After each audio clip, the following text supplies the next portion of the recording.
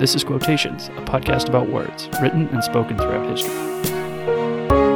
If you can fill the unforgiving minute with 60 seconds worth of distance run, we shall fight in the hills. We shall never surrender. No matter where you're from, your dreams are valid.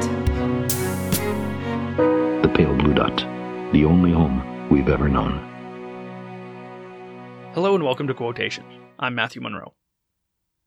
This is the second part of a three-part series on Benjamin Franklin's 13 Virtues. Last week, we covered temperance, silence, order, and resolution. Hopefully, over the last week, you did as I did and took some time and interrogated yourself, assessed, and actioned each of those four for a period of time. Maybe it was just a few minutes. Maybe it was an hour, or maybe it was a day or more. And hopefully it went well. Hopefully you learned something from that pursuit. And if it didn't go well, so be it. I'm going to use a phrase here that's often applied to people who are on some type of diet or some type of food restriction, is you're only one decision away from trying again and being successful. So with diets, it's you're only one meal away from getting back on track. Well, in this case, you're only one decision. You only have to make the decision to say, you know what, I didn't do so well last week. Let me try this again. And you can pick right back up with temperance, silence, order, and resolution. And believe me, as Benjamin Franklin took the entirety of his life, the better part of 60 years where he pursued this, and again, arguably failed miserably in a lot of these things. Benjamin Franklin was known to drink a lot. It's very hard to drink a lot and consider yourself in line with temperance. So, don't despair if these things didn't go well. But if you took some time and you thought about them, and you thought about implementing them, and you made one adjustment, and the easiest one is probably silence. Just take a moment and instead of turning on something, sit and think. Boom. You're in more compliance with Benjamin Franklin's virtue of silence than you ever were before. So ask yourself, how did it go? And then you probably, just based on thinking about that, I know I did, can see why this is a lifelong pursuit. And so today, as things tend to do, we will continue forward and we'll take a look at the next five.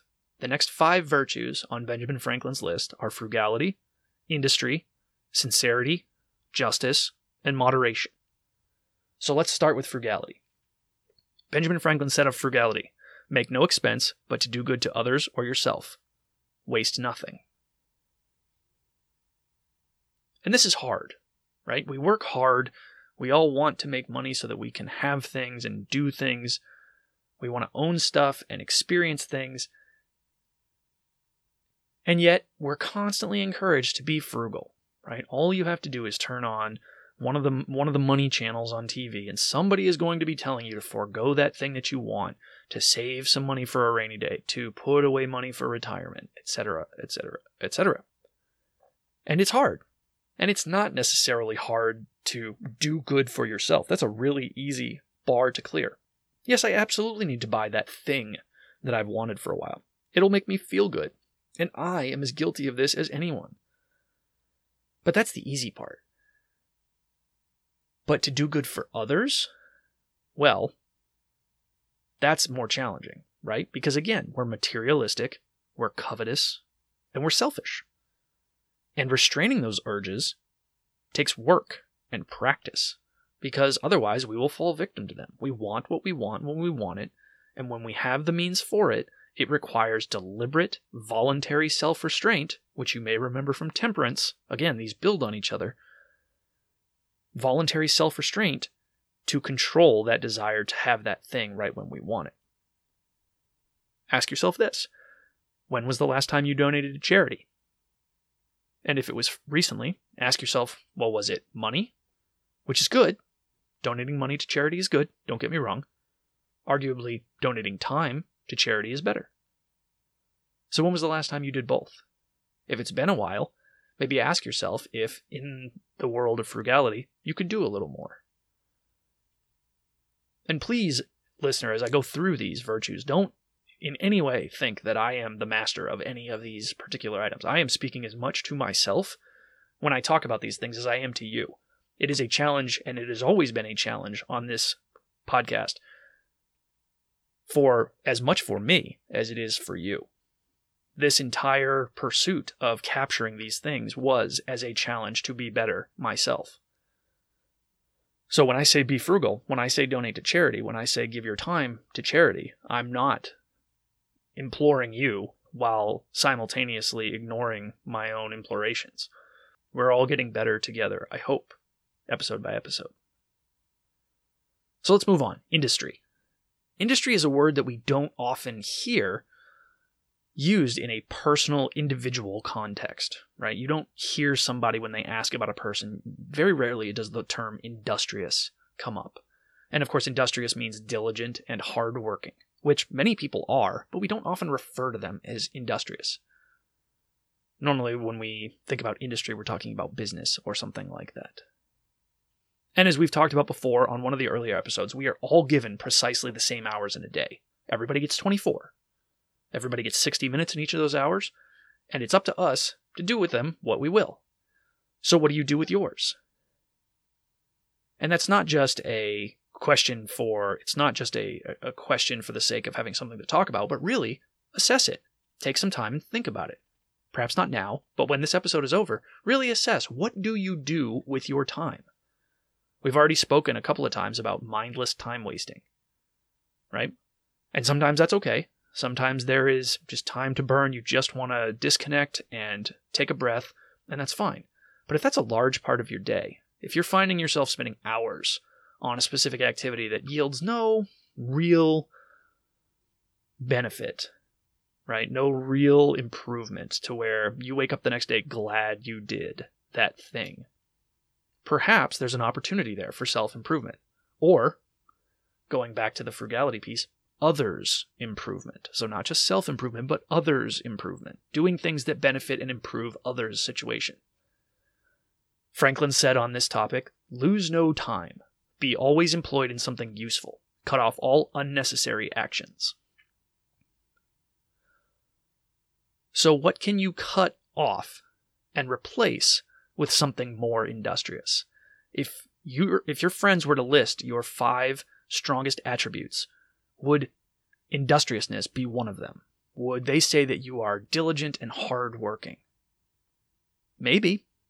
But if not, why not? Why wouldn't they say that? What is it that your friends would key in on about you that would lead them to believe that that's not an accurate description? And if you want it to be, how do you make that happen? How do you show hard work and diligence? And this goes back to order, and this goes back to resolution, and all of the things that we talked about last week. Again, these all build on one another. You employ order to identify a state of things, you resolve to do something, and then you work hard at it and become industrious. And I bet you can think of a few areas where you could improve in this particular virtue. I know I can. And I hope that you will, and I hope that I will. So let's move on to the next, which is sincerity. Sincerity is another word that we don't often hear, and you'll notice this a lot. I mean, Benjamin Franklin lived in the 18th century, so they spoke differently and thought differently to a certain degree than we did. But obviously, the desire for self-improvement was there. The only time you hear the word sincerity, or sincerely, is usually at the close of a letter to a close personal friend. And a lot of us don't write these anymore. Sometimes it's an email, although I haven't seen many emails with the word sincerely at the bottom in some time. But it's a word that we don't often use anymore. And to me, the word means sincerity in both word and in deed. So when you say sincerely yours or sincerely at the close of a letter, you're reaffirming that all the things that you said therein were sincere. They were true. They were honest. They were forthright. And so that's the definition, so to speak, of sincere words, which are honest and forthright words. And not clouding this with the idea of brutal honesty, right? You're not honest or sincere to the point of cruelty, right? There is a balance to be struck between cruel honesty, but also not deceitful or misleading to people. Being sincere, being honest and forthright in your speech is the first part of using sincere words. Now, sincere deeds means keeping your word. It means being trustworthy. It means when you are told things, when you are handed the secrets of others, when you are asked to keep something in confidence, that you do so, that you employ good judgment, that you avoid mean and frivolous acts for short-term benefit, because those are easy, right? That's insincere behavior, to be mean, to be cruel. So the act of being cruel with your words violates the sincere words and the sincere deeds principle of this virtue. And Franklin said of this particular topic, use no hurtful deceit, think innocently and justly, and if you speak, speak accordingly. So he first cautions us to use no hurtful deceit. And then he says to think innocently. This goes back to a quote a few weeks back where we talked about sizing up other people and to do so generously. Well, thinking innocently is akin to that. It is thinking in the kindest terms, being the most generous. Be just in your thoughts, and then, if you speak, speak accordingly. And the implication of that last part is that speaking is not necessarily required to be sincere. Right? Think about that. Really think about that last part. Speaking is not required to be sincere. So how can you show sincerity without actually using words? Right? This is that whole Instagram, TikTok phenomenon of tell me you're sincere without telling me you're sincere. If you can pull that off, I'd say you're well on your way to abiding by the sincerity virtue that Franklin calls for. Now on to justice. Justice, as we often see and hear, is used more as a cudgel toward perceived wrongs. Right? Everybody that is out trying to do a thing is doing so out of a sense of justice. And their perception is that something has been done incorrectly, something has been handled poorly, and they are seeking justice. It is their goal. And you see this across all walks of life, all levels of prosperity, all generations, all demographics. When there is a perceived wrong, justice is pursued. And the key here is the word perceived, or the perception of wrong. And everyone, mine included, every one of our perceptions are flawed. Or at the very least, they are worthy of examination. When you feel wronged, when you feel like something unjust has been done to you, and therefore leads you to wish to pursue justice to correct that wrong, ask yourself, examine that perceived injustice, and ask yourself, was I really wronged? What was the perspective of the other person? Did the other person think that they were righting a wrong by wronging me? And this can go in very, very circular ways very quickly. But often we have too developed a sense of injustice, or too developed a sense of justice even, and that leads to self-righteousness. And self-righteousness is one of those things that flies in the face of many of these virtues. So be cautious. As Franklin says, wrong none by doing injuries or omitting the benefits that are your duty.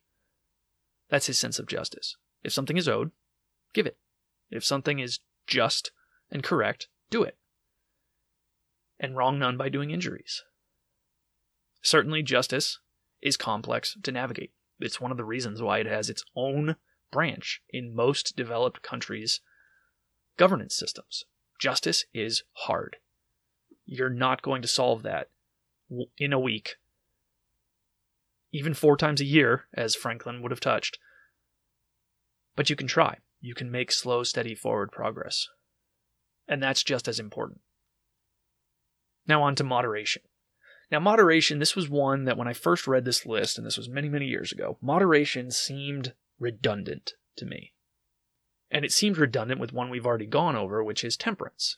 Temperance and moderation. They sound like the same things. Moderation is voluntary self-restraint, right? But isn't that the definition of temperance based on what we went over last week? Yes. But it seems like one or the other would suffice. Or that there might have been a better addition. If Franklin was trying to stick to a solid 13 because it was easily divisible into 52 for the sake of practice, perhaps there was another virtue that he could have pursued instead. But I wonder if that may not mean that I need to think more deeply on these ideas. And I've thought a lot about these, and I still struggle with moderation versus temperance. And I guess you could say that temperance has to do with just food and drink, exclusively food and drink, and I was overanalyzing to add more meaning to the word temperance, when really that what I was speaking of was more about moderation. And so both have a place. Both are distinct and independent.